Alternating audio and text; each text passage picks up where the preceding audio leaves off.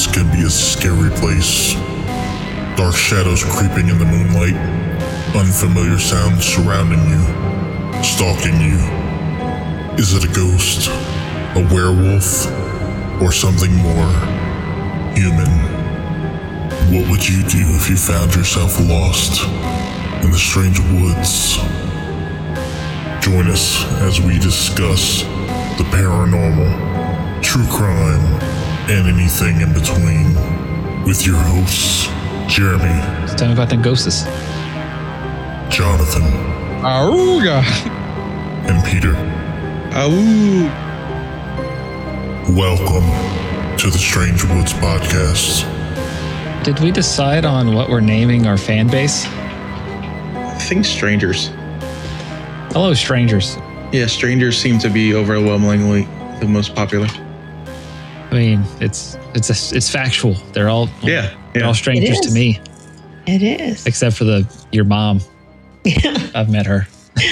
Yep. We don't ever talk about if there was any updates from anything else or just news or... So I don't know if y'all saw for Abby and Libby, the guy that they arrested, Richard Allen, he straight up confessed like 5 or 6 times in jail that he killed those girls. Oh, yes. He's confessed over the phone. He's the one that looked just like the guy, the one that had the same clothes, the one that admitted to being there, the one that had the bullet case, the bullet that matched the gun, the dude. Yeah, he worked at CVS and supposedly gave the pictures for the funeral to them for free. Wow, that dude's got issues. And he looks like shit. Like he has lost he's got to be at least 100 pounds, and he looks terrible. So I hope they're giving him a real hard time in jail. He's definitely getting stabbed in the butt. I hope so. Well, damn. I think he's in protective custody, so he's alone in like a real small cell. Maybe the guards are stabbing him in the butt. Yeah, really. Somebody's stabbing him in the butt. He probably won't last since he did stuff to kids. No. Speaking of butts, I know how I can prove Brandy's mom is not a stranger because I've pooped in her house before. That is, you're not strangers anymore after that. We're not strangers. That's all it takes is one poop. One poop in somebody's house. I mean, how many? So I'm not a stranger at a lot of different states or hotels. Have you pooped in other people's houses though? No, like I'm talking like a residence. Home. I have defecated in your home, ma'am. We are not strangers. We are no longer strangers. I pooped in your house. Welcome to episode 22 of the Strange Woods Podcast. We're going to be talking about St. Augustine Lighthouse in, where is it at again? St. Augustine, Florida? Yep, that's it. Really? Is it really in Florida? Wait, they have lighthouses in Florida? I honestly thought it was too swampy for lighthouses. Oh, no. This is on the Atlantic side. Joining us on this episode is my wife, Brandy. Hello. Hello. Thank you for having me back. Hey. No, but so this is a place y'all went on a vacation to, or how did that play out? So, we did. We went on a family vacation to St. Augustine, Florida, with my side of the family, my brother, my sister, their kids. Had a great time. And while we were out there, we went to the St. Augustine Lighthouse, which is a very famous lighthouse in that area. And it is famous for its hauntings. Allegedly. Hey, did you bring the kids to the haunted place or you left them at home? No, we did not. Not that we wouldn't have. No, we actually got there a day early. Yeah. So me and Brandy went by ourselves. Because there's a daytime tour and then there's the Dark of the Moon tour is what it's called. They probably would have loved to go see it, but we figured with us recording and doing all the things, it would probably just be better to not have, because they're 10 and under and there's 5 of them. Yeah. So maybe not, Yeah, so today, Petey and I are going to talk with you guys about a little bit of the history of the lighthouse, because it's a really cool place, but more importantly, the haunting stories that are so famous that go with this place. And then on our next full episode, so this is going to be the history and the mystery of the lighthouse. And then we actually did a paranormal investigation for the second half of our time with the dark side of the moon. We had equipment, we had cameras, and we caught some really, really cool things. Oh, and we had a guest on that, your sister. Yes, my younger sister, Heidi, came along as an adopted member of the crew. She came to kind of just help us out and be kind of part of it, and ended up being like our good luck charm. I guess if, I consider it lucky. Which is hilarious because she was jumping when we just beeped the horn of the car on our way in. Oh my God. The absolute best person to go on anything scary with, because my sister is so scarable. Like everything scares her. So it was perfect because whatever it is we made contact with really liked my sister. So that's going to be the investigation episode. So we're going to tell you all about the lighthouse now, tell you about the stories. That way, all of the investigation makes sense. Yep. Okay. Out of curiosity, what was the phase of the moon whenever y'all visited? It was not a full moon. It wasn't. It was pretty big, but it was not a full moon. You should plan your vacation better next time. I'm sure. I know. Fail. No, the full moon was earlier in the month. And then the next full moon after that was June 3rd. You looked it up? Oh, yeah. Yeah, I follow that so that I can put it on our socials. Oh, okay. Yeah. Nice. Gotta look out for the werewolves. Yeah, I wouldn't want to play with both ghosts and werewolves at the same time. Hello. Yeah, you gotta pick your battles. You can't do both at the same night. Exactly. Strategery. No, that's just insane. Like what if you hear like a ooh, like was that a ghost or a freaking werewolf? You don't know if it's a full moon. Can't tell. Yes. or Herbie the bug. What, didn't his horn go auga? Do that. Was Herbie haunted? I mean, was that a thing? As we said, it's in St. Augustine, Florida. It's 165 feet tall, which is 95 feet taller than the tower it replaced. We'll talk about that later.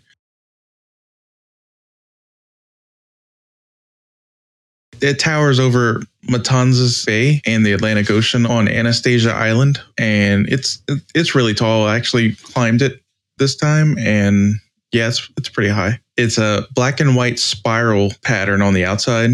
And then the top of it where the lantern is red, bright red. And they actually do that as they do unique paint jobs like that so that you can distinguish one lighthouse from another one.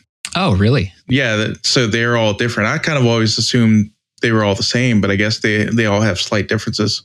And actually, I didn't write this down, so I can't tell you the exact like patterns and stuff, but apparently the flash of the light is different for every lighthouse too. Really? That I didn't know. Yeah, I didn't know that either. Yeah, there's a timing component with it.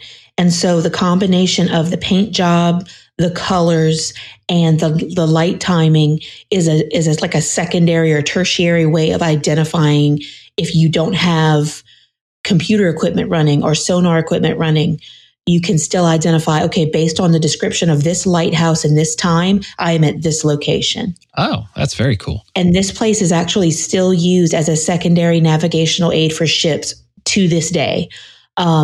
Yeah, they're still very relevant. Yeah, they're still very relevant. Everything obviously on ships is automated. There's satellite, there's sonar. But in the event that those things fail, you go back to basics and they still use this lighthouse for navigation to keep ships away from the shore in the event that your equipment would fail. So that's pretty cool. Which, I mean, makes sense because I think that goes back to that Pacific Northwest episode that we did. And that was what kind of was their ultimate demise, was they didn't see the lighthouse they were looking for. Yeah. Lighthouses are still relevant. And this particular one has something called, is it I'm going to say it wrong. Fresnel lens. But I think that's what they all have. Well, this one was one of the first to have it. And it's a specialized lens. Yeah. The design of it and the way that it functions was very, very new for its time when it was put in. And it allows the light to be seen up to 24 nautical miles away, which is pretty significant, so. Yeah, I wouldn't have thought you could see it that far. That's pretty nuts. It's pretty far. So as far as the lighthouse itself, It is not the original. The original lighthouse was not that far away, same coastal area. It's not even a mile away. The original site was called the Old Spanish Watchtower, and they built it in 1737. So this site, this area, has been around since the early 1700s. It was a very good strategic area to like fortify on the coast of this Anastasia Island. So that's why the construction initially started as a watchtower. It was converted by the U.S. government into a lighthouse, and it was built out of limestone, which, as you can imagine, with coastal wind, rain, is going to erode very, very quickly. So that eventually is what leads to the building of the current site. But our stories start in the old lighthouse, the original lighthouse, which is just right there. So the current lighthouse, the one that is black and white, red at the top, that you can go and climb and tour, that was built in 1871, and it is currently listed on the National Registry of Historic Places. It's attached to a maritime museum that has all kinds of cool stuff. Kind of the layout is you walk into like the gift shop and all, and then you walk up to this huge lighthouse, and it has a spiral staircase all the way up, total of 219 steps up from the base to the lookout. And you can see a full panoramic view of St. Augustine, Anastasia Island, and out into the ocean. It's amazing. Yeah, it's a really good view. Like it's a lot of steps to get up there, but honestly, it really is worth it. And it's not that hard. You know, like every so many stairs, they have a flat area that you can kind of sit and rest, and there's benches on a few of them. So like even older people that have like bad knees can go up just a little bit at a time. So I find towers like that to be like deceptive in their size. Like what kind of diameter are you looking at? Like, because I know there's a spiral staircase in the middle. How cramped did it feel, or was it? Oh, not at all. I mean, this is me guessing, but I would say probably a good, 20-foot diameter, maybe. Oh, okay. Probably bigger than that, honestly. Diameter of. You gonna look that up? A quick Google search will reveal. A quick Google. Yeah, that's fairly open on the inside. Oh yeah, it's pretty big. Like for a bigger guy like me, it was a little cramped to go past people on the stairs. Yeah, but I mean, I was able to do it. It's just not ideal. Gotcha. But there's big flat areas. I mean, those sections are like pretty big. You could probably stand about 12 people on the platforms. Oh wow. Okay. Yeah. Yeah, it's pretty big. Very, very cool. And there is tiling on the floor, like before you start to climb the spiral staircase, that is diamond shaped and reflective. So at night, if you try to bring a light in there, it literally does like this mirrored, like a cascade of lights. Like a cascade of lights. Like it's really, if y'all are ever out there, if anyone's out there and want to go see something very interesting and fun and do like a cool history, mystery, ghost hunt kind of thing, totally worth it. Please stop at St. Augustine Lighthouse. Even if you're not going for the ghost, like it's just a really cool thing to see. Yeah, they have recovery of artifacts and things like that in one of their exhibits. They have lots of stuff from the time period, because this was a lot of what took place with this is around the Civil War and World War I, World War II. There was a lot of use of this place during wartime. So if you're a war buff, if you like that kind of thing, there's stuff there for you too. So it's very cool. I'm sorry. Is the tile floor at the bottom black and white checkered? Yeah. Yeah. So I was actually talking to Brittany about this the other night. I hate black and white checkered floors. They make me uncomfortable. Really? And I think it's related. I think it's related to the movie Drop Dead Fred. I think there's like a scene at the end where things were starting to get weird in that movie. And I think there's black and white checkered floor. I'm not sure. But yeah, ever since I was a kid, I hate black and white checkered floors. Oh, it gives you a bad feeling? Yeah, I get bad freaking vibes from black and white checkered floors. No way. You'd hate the subways in New York. Literally everywhere. I would hate New York for more reasons than that. Well, yeah, probably. But I'm saying like there's a lot of black and white checkered walls, floors. It's everywhere. As the bigger the tiles, the less comfortable I get. I don't know. Your discomfort is proportional to the size of the tile. Wow. So starting with the original lighthouse. So we're still in the original place. And it's, like I said, it's not very far. Petey, how far would you say? It's not even, you can look across, there's a park now in between. How far would you say that is? Not even half a mile, huh? Like it's right along the same coast. I'm not sure exactly where it was, but if it's where I'm thinking it is, I mean, it's definitely like a quarter of a mile or less. It's not far. It's all the same owned property, and that place, as well as the new site, sightings and hauntings, cover this area. So are there any like remains of the original watchtower, or has all that pretty much been removed once it whatever deteriorated? I believe it was all removed, and anything that could be used, it was relocated to the new site. Okay. Yeah. So the lighthouse to the lighthouse park, which is where it was, right? Lighthouse Park. Mm-hmm. It's about 500-600 feet, according to Google Maps. Oh, that's really close. Yeah. Yeah, no, it was very, very close. But it's because the original watchtower was made of limestone, which it's gonna, you got the rain, the wind, proximity to the ocean. It's always wet. It's always humid. There's nothing blocking it from the damaging wind. So it's going to erode. And so they decided to move it further inland and construct, another lighthouse.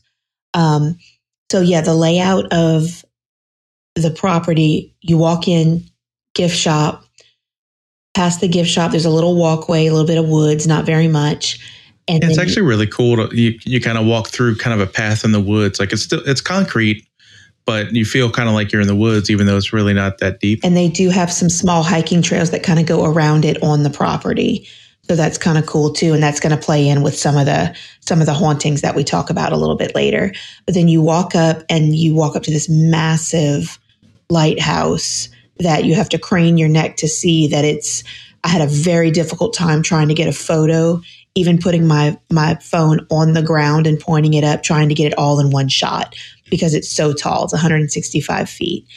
Directly across from it is the lightkeeper's house. So every lighthouse is run by a lighthouse keeper. Now, most of them are automated, but there is still, I believe, the job in some lighthouses. Like there's somebody who's officially a lighthouse keeper. They just don't have to do the things that they obviously used to do before. So the lightkeeper's house is directly across from it. It's a 3-story building. We're going to have some discussion about that place. 3-story? Yeah, basement, ground. Oh yeah, that's true. I forgot about the basement. Floor. A basement in Florida? Kinda. It's kind of half in the ground, I think. But yeah. Or is the ground built up at the base of it? That way, it's like you're not at the sea level, really. It's kind of. Well, no, I think originally it was used for collecting water, so it would make sense that it was under the water table. There were cisterns there. We're going to talk about those on the next episode too. Down the way from that, there are a couple of little buildings. There's one building that's got like research in it. They're doing like cleaning up artifacts that they find and stuff like that. There's a building that was used as a garage for the Jeeps in World War II. Right. Forgot about that. Past the lightkeeper's house, there are several other structures on the property, as well as a large tree that is supposedly a site for hauntings. It's a big old, what is that, an oak tree, baby? One of those, it's got those big sprawling arms that grow out, like at the zoo, like at the Audubon Zoo, how they have those big old trees that you can climb on. Yeah, like the live oak. Yeah, I think it's a big old live oak, but it's supposedly the spirits like to gather around that. Yeah, it's a popular place for people to go for ghostly encounters. Yes, it's one of the favorite sites apparently. So this place is interesting enough on its own, really, like if you want to just go for the daytime tour, but the real bread and butter of this place is the hauntings. So that's what we're going to talk about now. Yeah, shout out to the awesome people that work there. Oh man, the tour guides are so cool and really, really well-versed and knowledgeable and really into everything. And they really want to make sure that everybody has a good time. So it was pretty cool. Yeah. Well, I feel like you wouldn't get a job at a place like that unless you were at least interested in some type of history or, cool things. I don't know. You'd be surprised. So one of the people that we talked to, Sammy, actually got the job because she just needed a job. And I think her friend worked there or had just left the job there, knew there was an opening. And referred. Was that how it went? Yeah. Yeah. Yeah. She said she just needed a full-time job. And her friend was like, this is pretty sweet. And she took the job. Walmart. And she's been there for 7 years. So, but all right, let's talk about these ghosts. Let's talk about these hauntings. All right. Well, St. Augustine in general, it's the oldest location, one of the oldest cities in America. It's the oldest continuously populated city in the United States, I think is what they said. Yeah, 1565 by the Spanish. Oh, wow.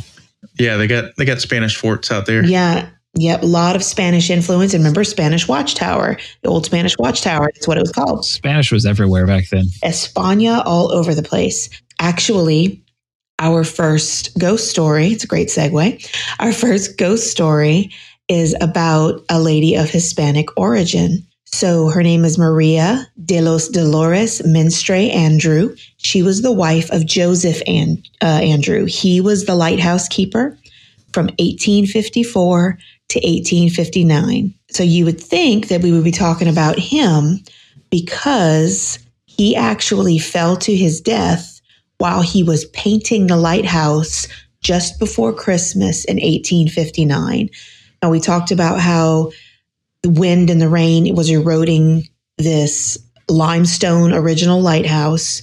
So paint jobs were necessary all the time. Yeah, I think they had to paint it like, what was it, every month or every year? A couple of times a year at least. They needed to repaint it just to seal it, just to keep the exterior from eroding.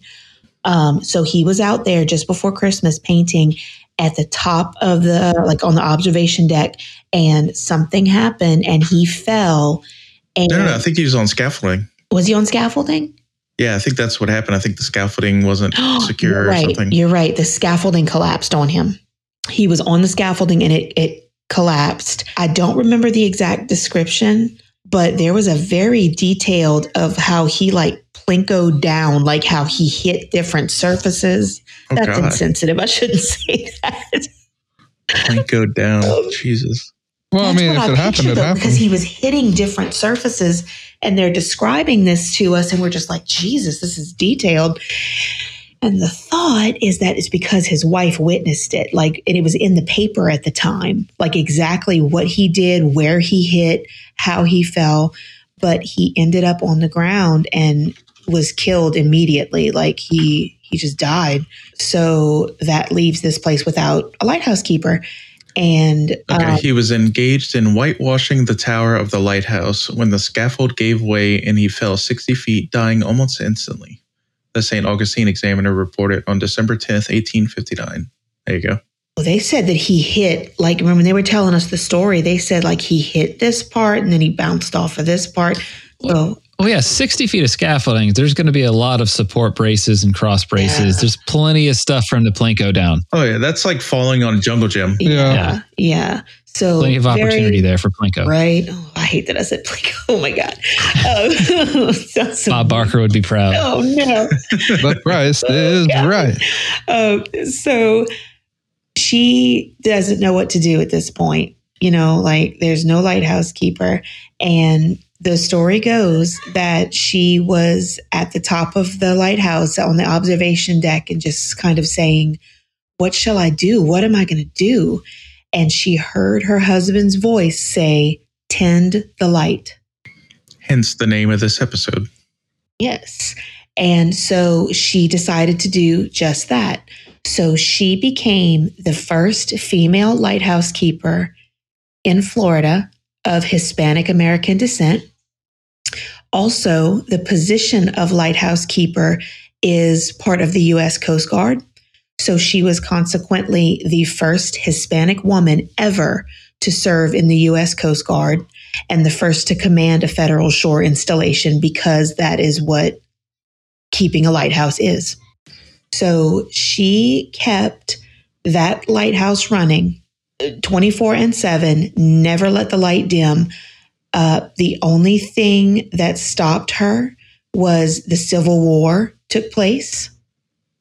And because of the strategic position of that lighthouse, she had a lot of pressure from the military. Yeah, the Confederates ordered the lighthouse to be darkened, and they took out the Fresnel lens. Yeah, so they took that lens out and it was hidden. And the original was actually replaced and reignited when the Civil War ended in 1865. Well, actually, according to what I read, they didn't actually light it up till 1867, 2 years later. Oh, really? Yeah. Okay, I didn't know that. Maybe they couldn't find the lens. Well, they had a hard time getting the person who went and hid it to give it up. Oh, really? There's a whole story about him. I just didn't think we were going to have time to do it. I think they had to torture him to get it out. Oh my God. They got the original Fresnel lens back. I don't think that it's the one today. That's not. But the original, no, this was still in the old lighthouse. Right. This was still in the old lighthouse. So is it possible that somewhere on the grounds is a buried original lens? Wouldn't that be that's never been found? Crazy cool.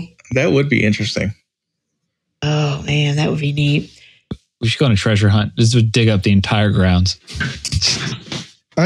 Could you find it? I mean, if it's glass, isn't glass? I mean, it would just degrade back into the sand eventually. Maybe. I don't know.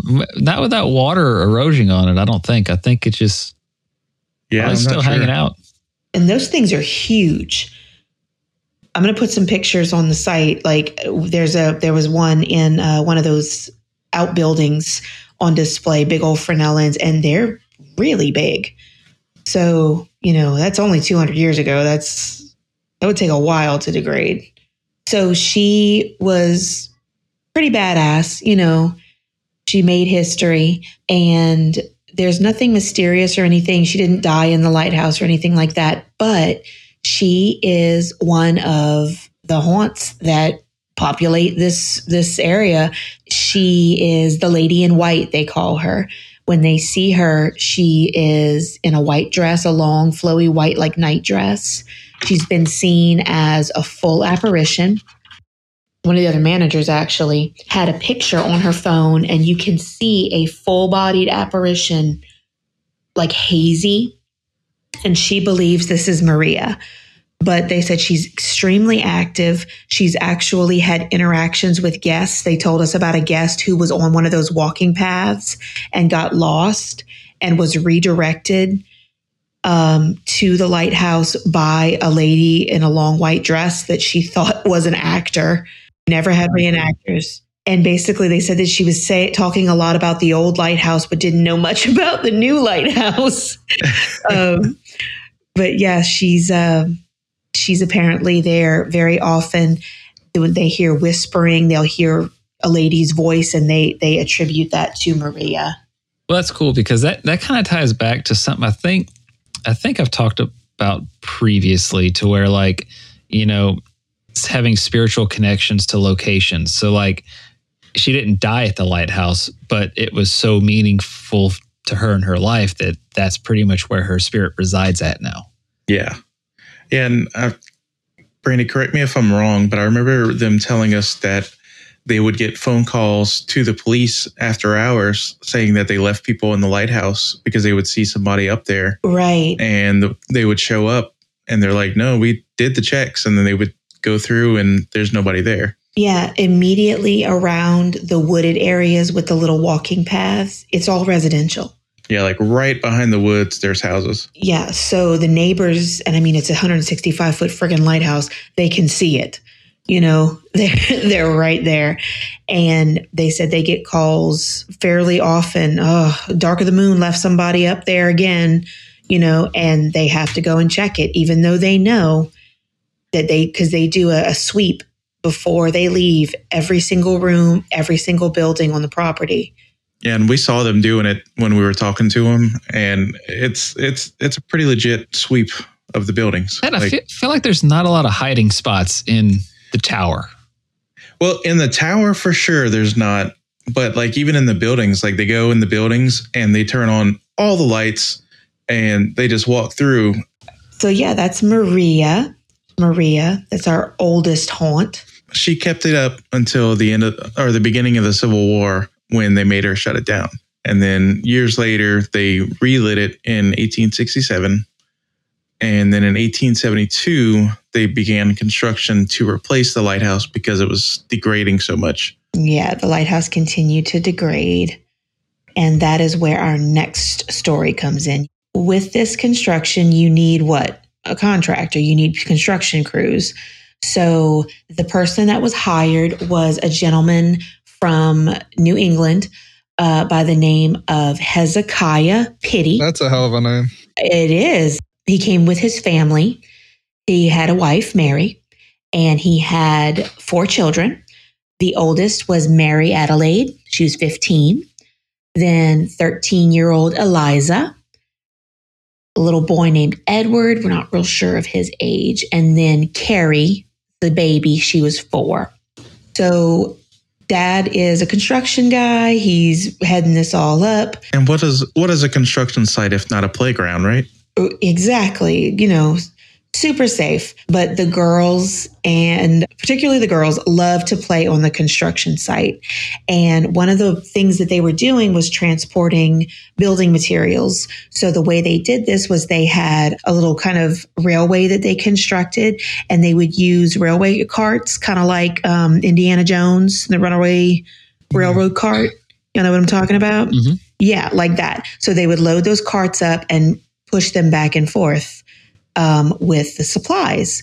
Well, the girls figured out that this sucker, if you get a running start, it's a pretty good late 1800s roller coaster. Yeah, it sounds fun. I would have been riding in it as well. They would sneak onto the construction site, and when there was an available railway cart, they would have roller coaster fun. They made friends with a 10-year-old little girl named Ellie. She was, there's not a lot known about her, but she was an African-American little girl, and they would play with her. So it's assumed that maybe her family, her dad, somebody was one of the workers on site, but she plays into the story. So they would all get together and play all the time, and the parents would fuss them, don't do it. And they would be like, we're still going to do it. So as you do, basically they would jump in the cart. The weight of all of them would make the cart go fast, and it would go to the end of the track, which was right above the bay.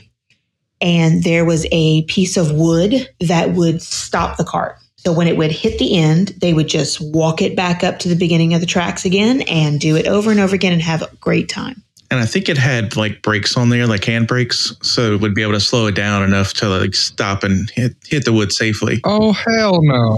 No. They were launching their ass out the end of the damn thing, out the end of the wagon into the water. Well, we're getting to that. Well, I mean, we did it growing up. Remember when all the houses in the neighborhood were getting built, and we'd pedal our asses off down the sidewalk and hit the pile of sand and fly over the sand? Oh my God. I forgot about that. Well, yeah, this is where it gets a little sad. So on July 10th, 1873, they all were playing on their roller coaster. The 10-year-old little girl, Ellie, was also in the cart with them. If I remember right, the brakes were out. So I guess they hit the wood at full speed and broke through, or the wood was missing, and they actually did plummet over the edge, and all but one of them drowned, or they died. I don't know. Did they drown? The big metal railway cart flipped over onto them, trapping them under the water. Oh. So it was the 15-year-old Mary, Eliza, the 13-year-old, the little girl Carrie, the 4-year-old, and their 10-year-old little friend, all in the cart. There was a worker by the name of Dan Sessions that was on the site, and he saw it all happen, and he took off running and dove in. By the time he was able to pull the cart off of the girls, the only one who had not drowned was Carrie, the 4-year-old.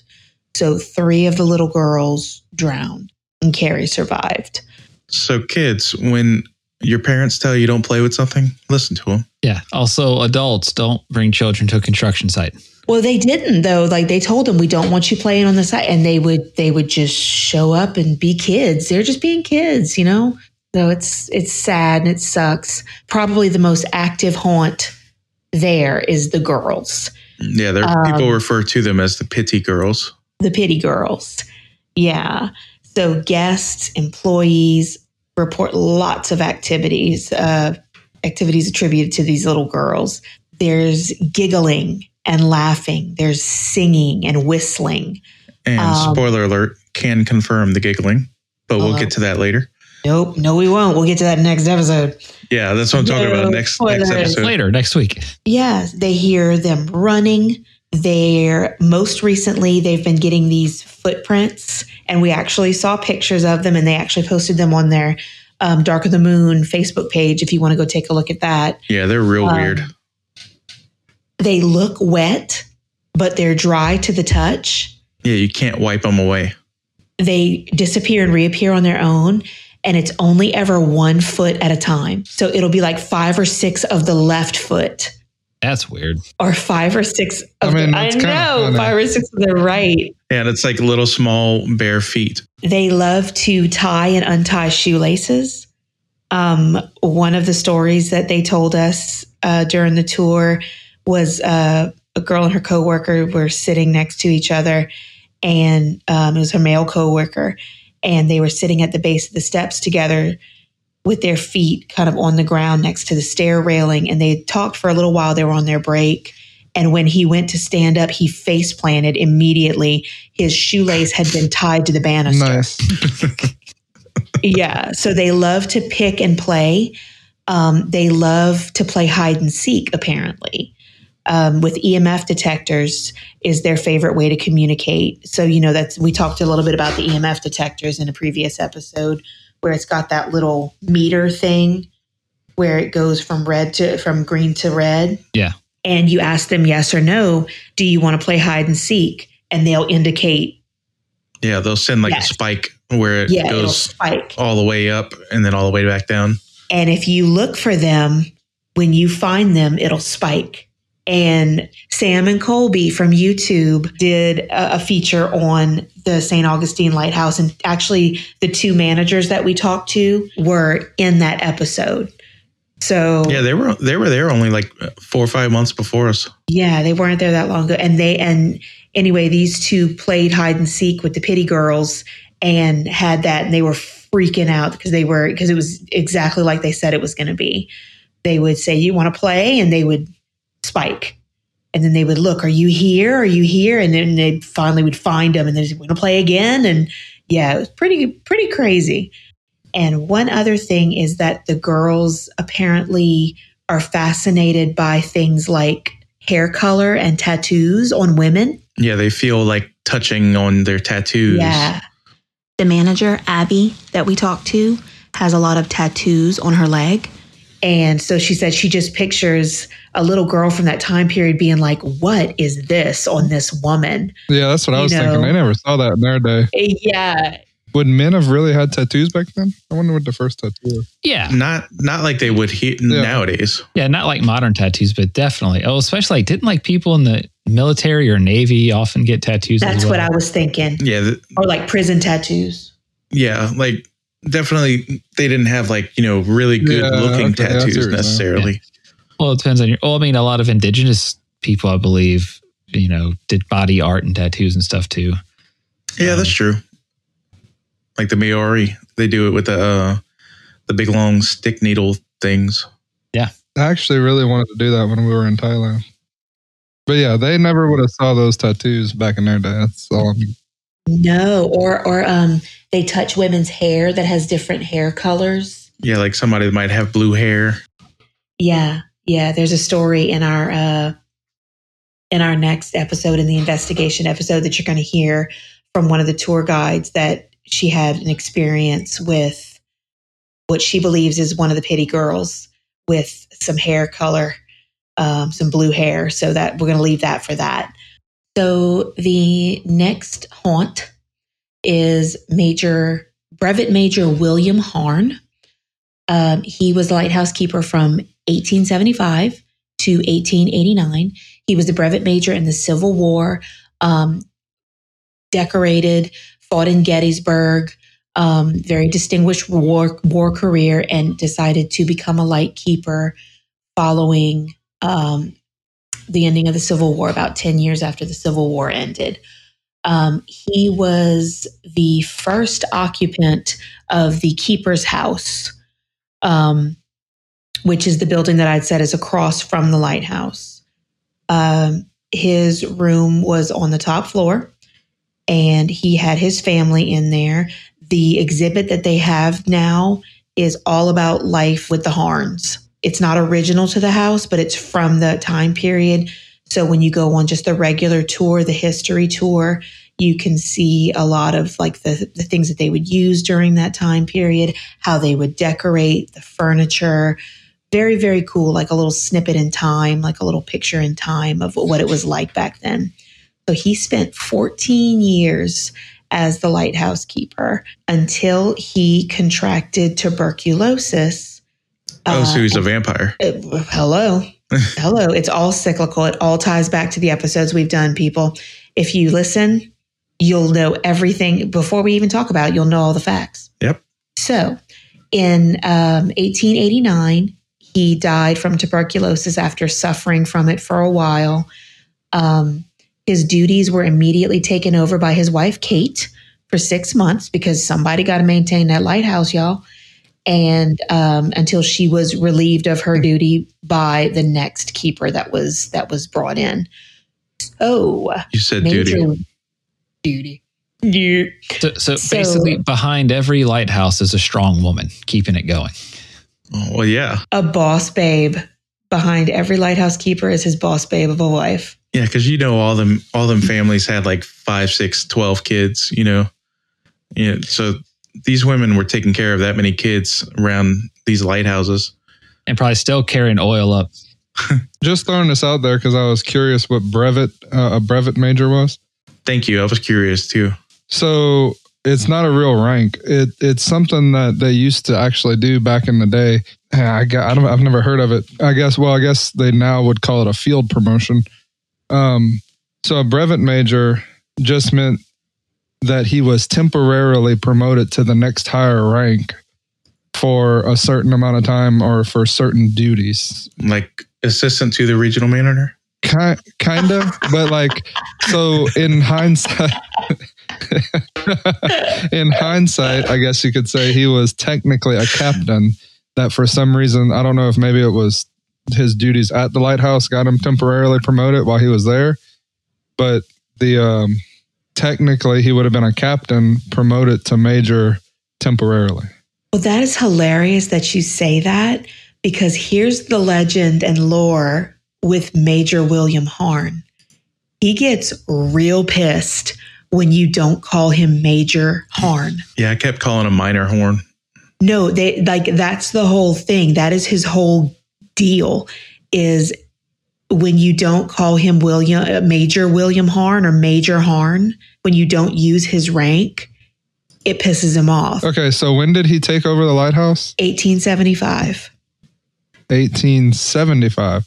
So Captain Harn was dismissed from service on April 5th of 1864. So he was dismissed from service. So that'd have been... And we're sure this is the same guy. And that's 11 years before. Yeah, I mean, if he served at Gettysburg, because this says he served at Gettysburg. Yeah. He did. And also he was 5'5". So I feel like he had maybe like a little bit of a complex to begin with. So you will call me Major. That tracks. You think he lied on his resume and like he never was brevet major? He's just like, nah, they promoted me to major. They called me Major. They just never paid me as a major. I mean, I don't know. But so the thing with him is Scandal. that you can hear him coughing and gasping throughout the house. Remember I said his room was on the top floor? They said you can like in terms of like spatial relations, it doesn't ever sound like somebody coughing next to you. You can hear the coughing coming from where his room was. Because of the tuberculosis. He had the TB. Yeah, we never caught any coughing or anything like that. Didn't hear any coughing. He didn't want to be nice because I kept calling him minor. Peter, he wanted to go in. Did you cough when you were there? No. Oh. I think I sneezed. You probably did. But yeah, you must call him Major. Don't instigate the Major. Apparently, he's super active in the basement, and you can hear his coughing coming from the top floor. I mean, but a cough could kind of easily be dismissed as, I mean, y'all could have caught coughs and not even realized it. Well, you're saying like it could have just been like another guest Well, there? I'm saying, well, that or just, I mean, I think a cough kind of blends into a background noise, like if somebody scuffles their feet or. Yeah, true. I guess like during the ghost tour, if we would have caught a cough, we might have just thought it was a regular person. I could see you'd have to be sitting super still and probably by yourself to even. And that's kind of why it's so impressive to talk to the people that work there, because they're in there by themselves after hours, you know. They have to go look for people. So if they hear something, they're looking for somebody that they think somebody might be in there, you know. So I don't know. I feel like that would mess with me if I was looking for somebody and you can't find somebody that you heard cough. Yeah, true. The last most famous one, we're getting into the 1900s now. This one's the best. This is Peter. He's got I the love best this name. guy's whole vibe. Peter Rasmussen. Not just because of his name. No, I like his, we'll see. I like his attitude, but he's bit of a creep. So, Peter Rasmussen, he was the lighthouse keeper from 1901 to 1924. Peter is creep. Creepy Peter. But he was the longest to hold the position, which was 23 years as lighthouse keeper. And he absolutely loved it. But the thing he hated to do, he was required to do, was give tours to visitors. And he wanted to do his job. He wanted to take care of his little lighthouse, run his little thing. And he would have been keeper during the sinking of the Titanic. It's sinking of the Titanic and the First World War. Yeah. Yep. Depression. Yep. He just wanted to run this lighthouse, and he was required to give tours to visitors. And I think in the first 3 months, he recorded like thousands of visitors showing up. And he was just like, I hate this so much. I mean, I would hate it too, honestly. Yeah. So, because I don't think they quite had electricity just yet at this point. Like maybe like a little ways into his term there. But imagine you got to still bring the oil up, and you got people that just want to get in your way and walk up and down, look around. And thousands of them over a period of months. That's got to get so irritating. So do we know why they started accepting visitors? Was it just to make money to maintain the facilities? Like just why suddenly like, hey, let's give tours? No, on their website, they have like the history on here that says during the late 19th century and into the 20th century, St. Augustine grew as a tourist destination, and the lighthouse became increasingly popular among the city's visitors. In a 1913 report, Rasmussen reported a total visitation of 8,500 people in 1912, with 5,500 visitors already in the first 3 months of 1913. He noted there has been a steady increase from 1,500 in 1901 when he took over as head keeper. I feel like that's a lot of people back then. That is a lot of people. I mean, I'd get freaking annoyed with that too. Every day you got 30 people showing up. Hey, I want to walk to the top of the house. Like he said, he still has a job to do, and now he's like tending to visitors. And then they would also walk through the house because the house was part of the tour, and his wife was living there. And so they're walking through his home. Sitting on his chairs. Yeah. So he would he would do what he had to do. He hated it, but he did it. So, and his wife apparently was real hard on him. She had all these people traipsing through her house, but I guess the one thing she could control was she didn't allow him to smoke his pipe in the house. He could smoke it outside or he could smoke it in the basement, but he couldn't smoke it in her main floor of her house or the floor above it. No, So you had it right. Her house. her house. Yes. Look, that's his lighthouse. That's her house. So he is reputed to haunt the site. And there are these 2 chairs that are in the basement that he loves. And they're not anything special. They're not anything crazy. I don't think they're even old chairs. Yeah, when they first talked about him, I'm picturing like this high back job, with velvet and like claw feet and, of the time. No, they're literally like these little janky little chairs. But for whatever reason, since they put them in there, he likes them. You can smell his pipe tobacco near these chairs because that's the area where he would go and smoke down in the basement. His claim to fame is a couple of things: the pipe tobacco, loving the chairs. And he loves the ladies. He loves the ladies. He's a bit of a creep. He's been reported to touch and squeeze ladies on the shoulders. Maybe it's him feeling on the tattoos. And touch the legs. Oh, God, I hope not. Yeah, it's actually not to children at all. Pervert. It was so much more innocent when I was the kid. I'm gonna choose to believe it's the girls being fascinated by art on women's bodies. That's what I'm gonna choose to believe. So for men, his reaction is a little bit different. He doesn't touch the men's legs. He does not feel their legs. He does not rub their shoulders. He does, however, hate when a man wears a hat. With men, he's a little bit different. In his day and age, wearing hats indoors was considered extremely bad manners. I should have brought a hat.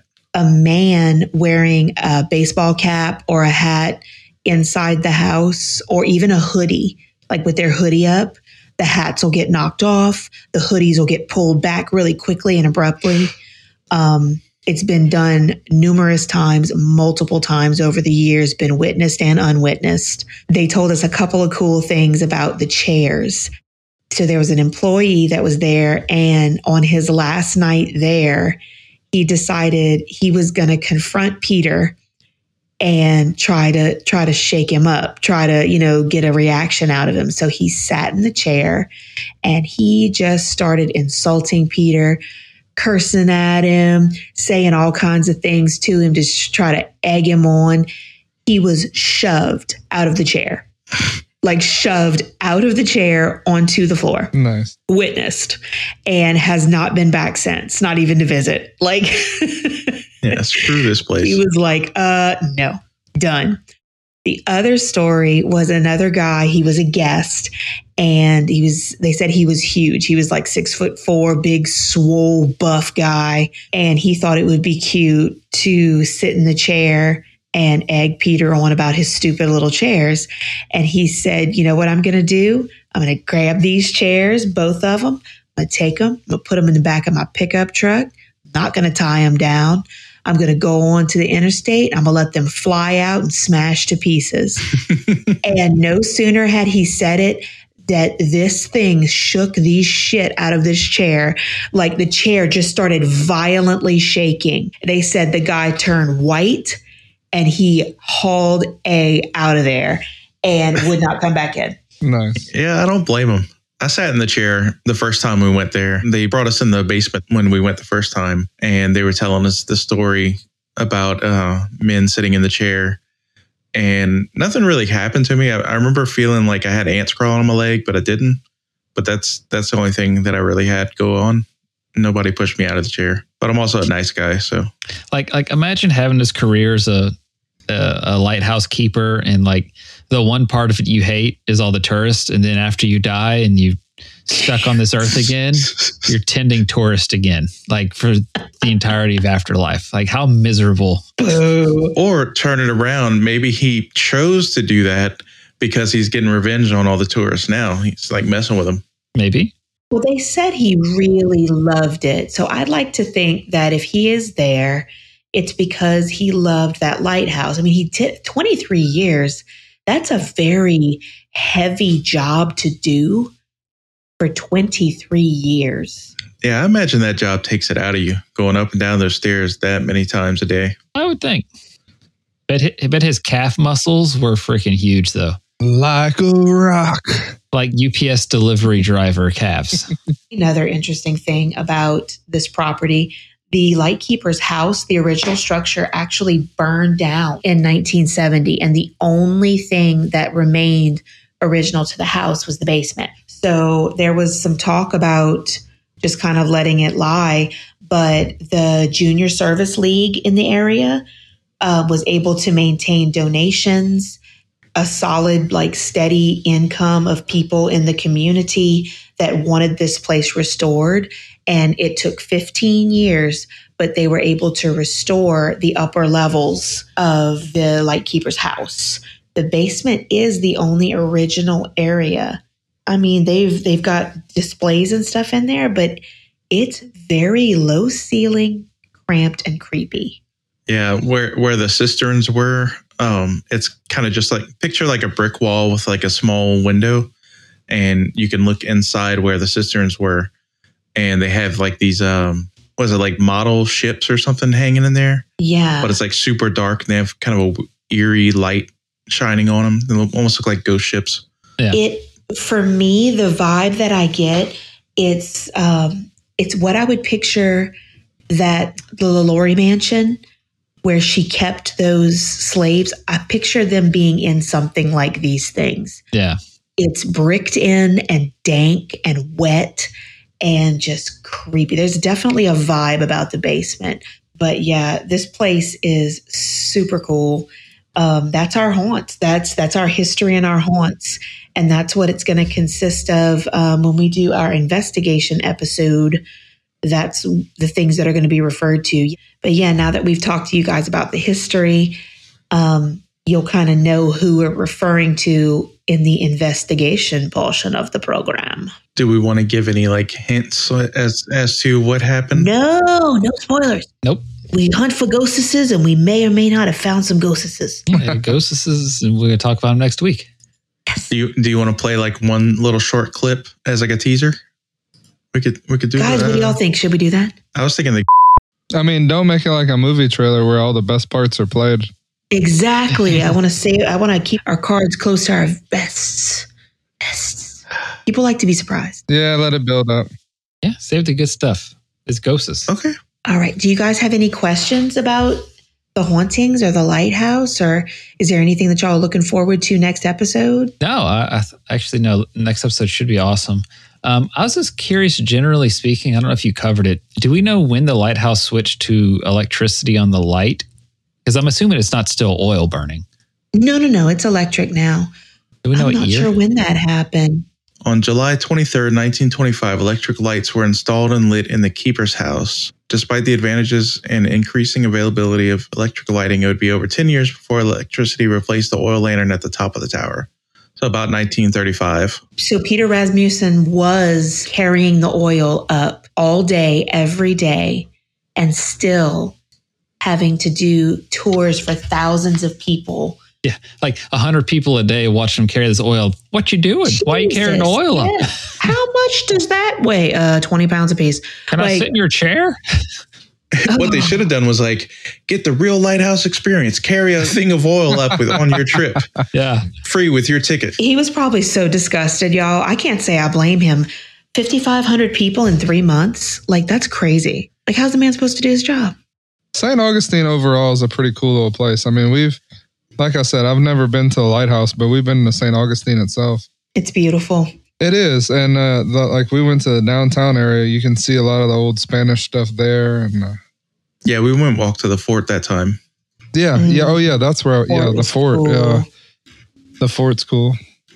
A lot of history out there. Like you said, Jonathan, it's the oldest continuously inhabited city.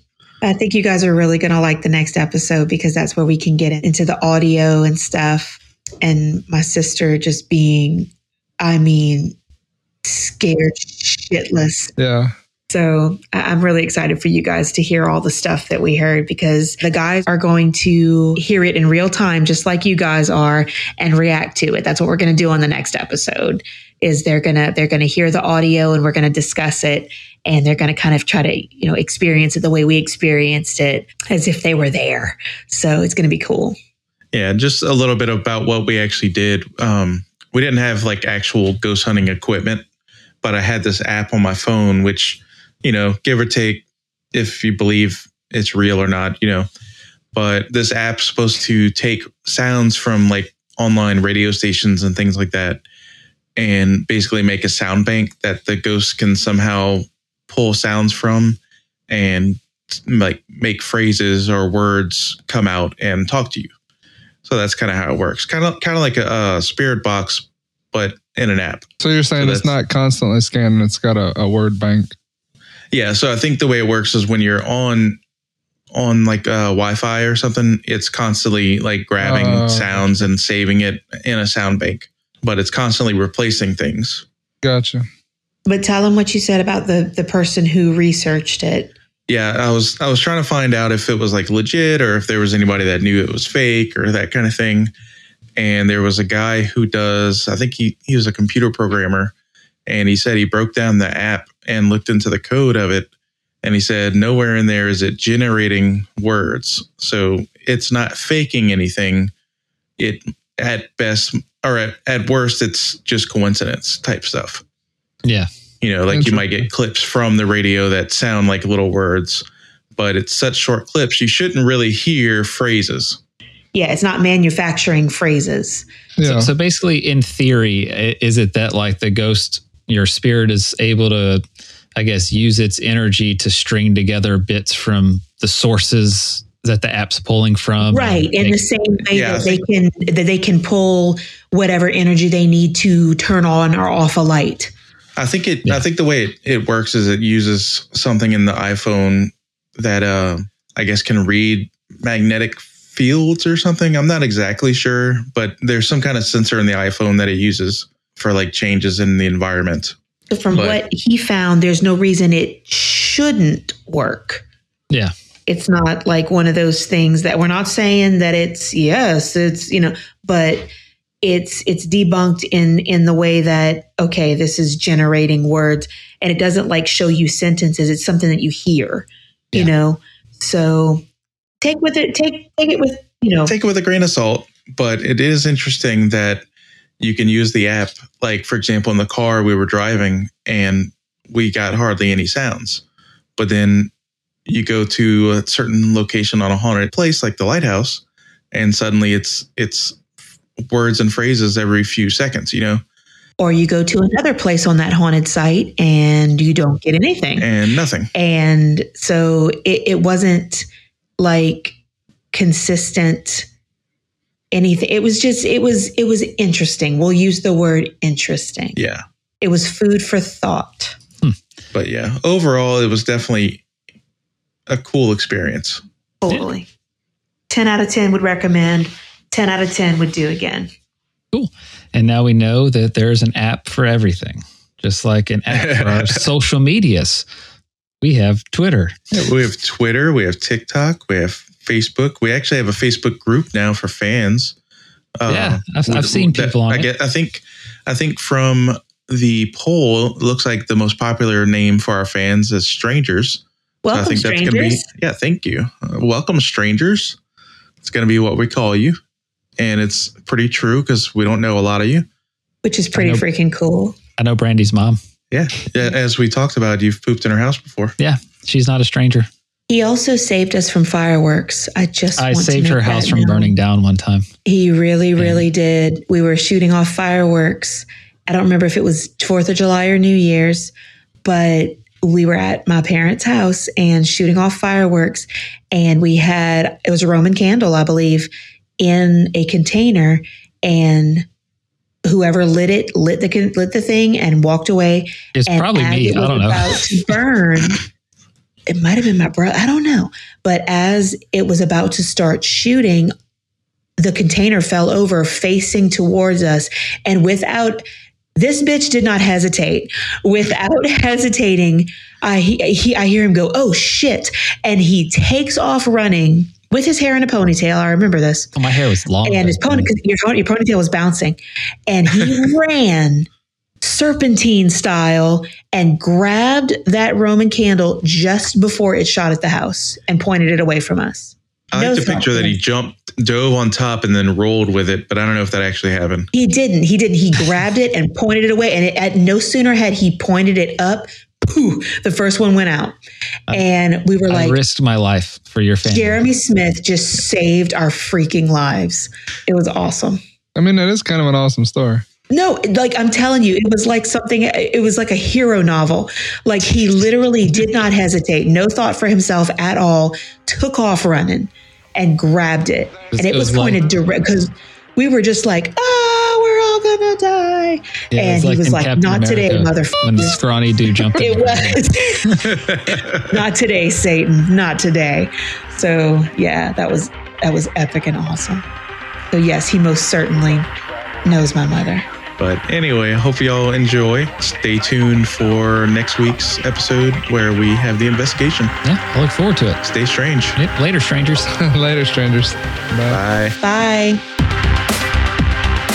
What you see before you is evil in its true form.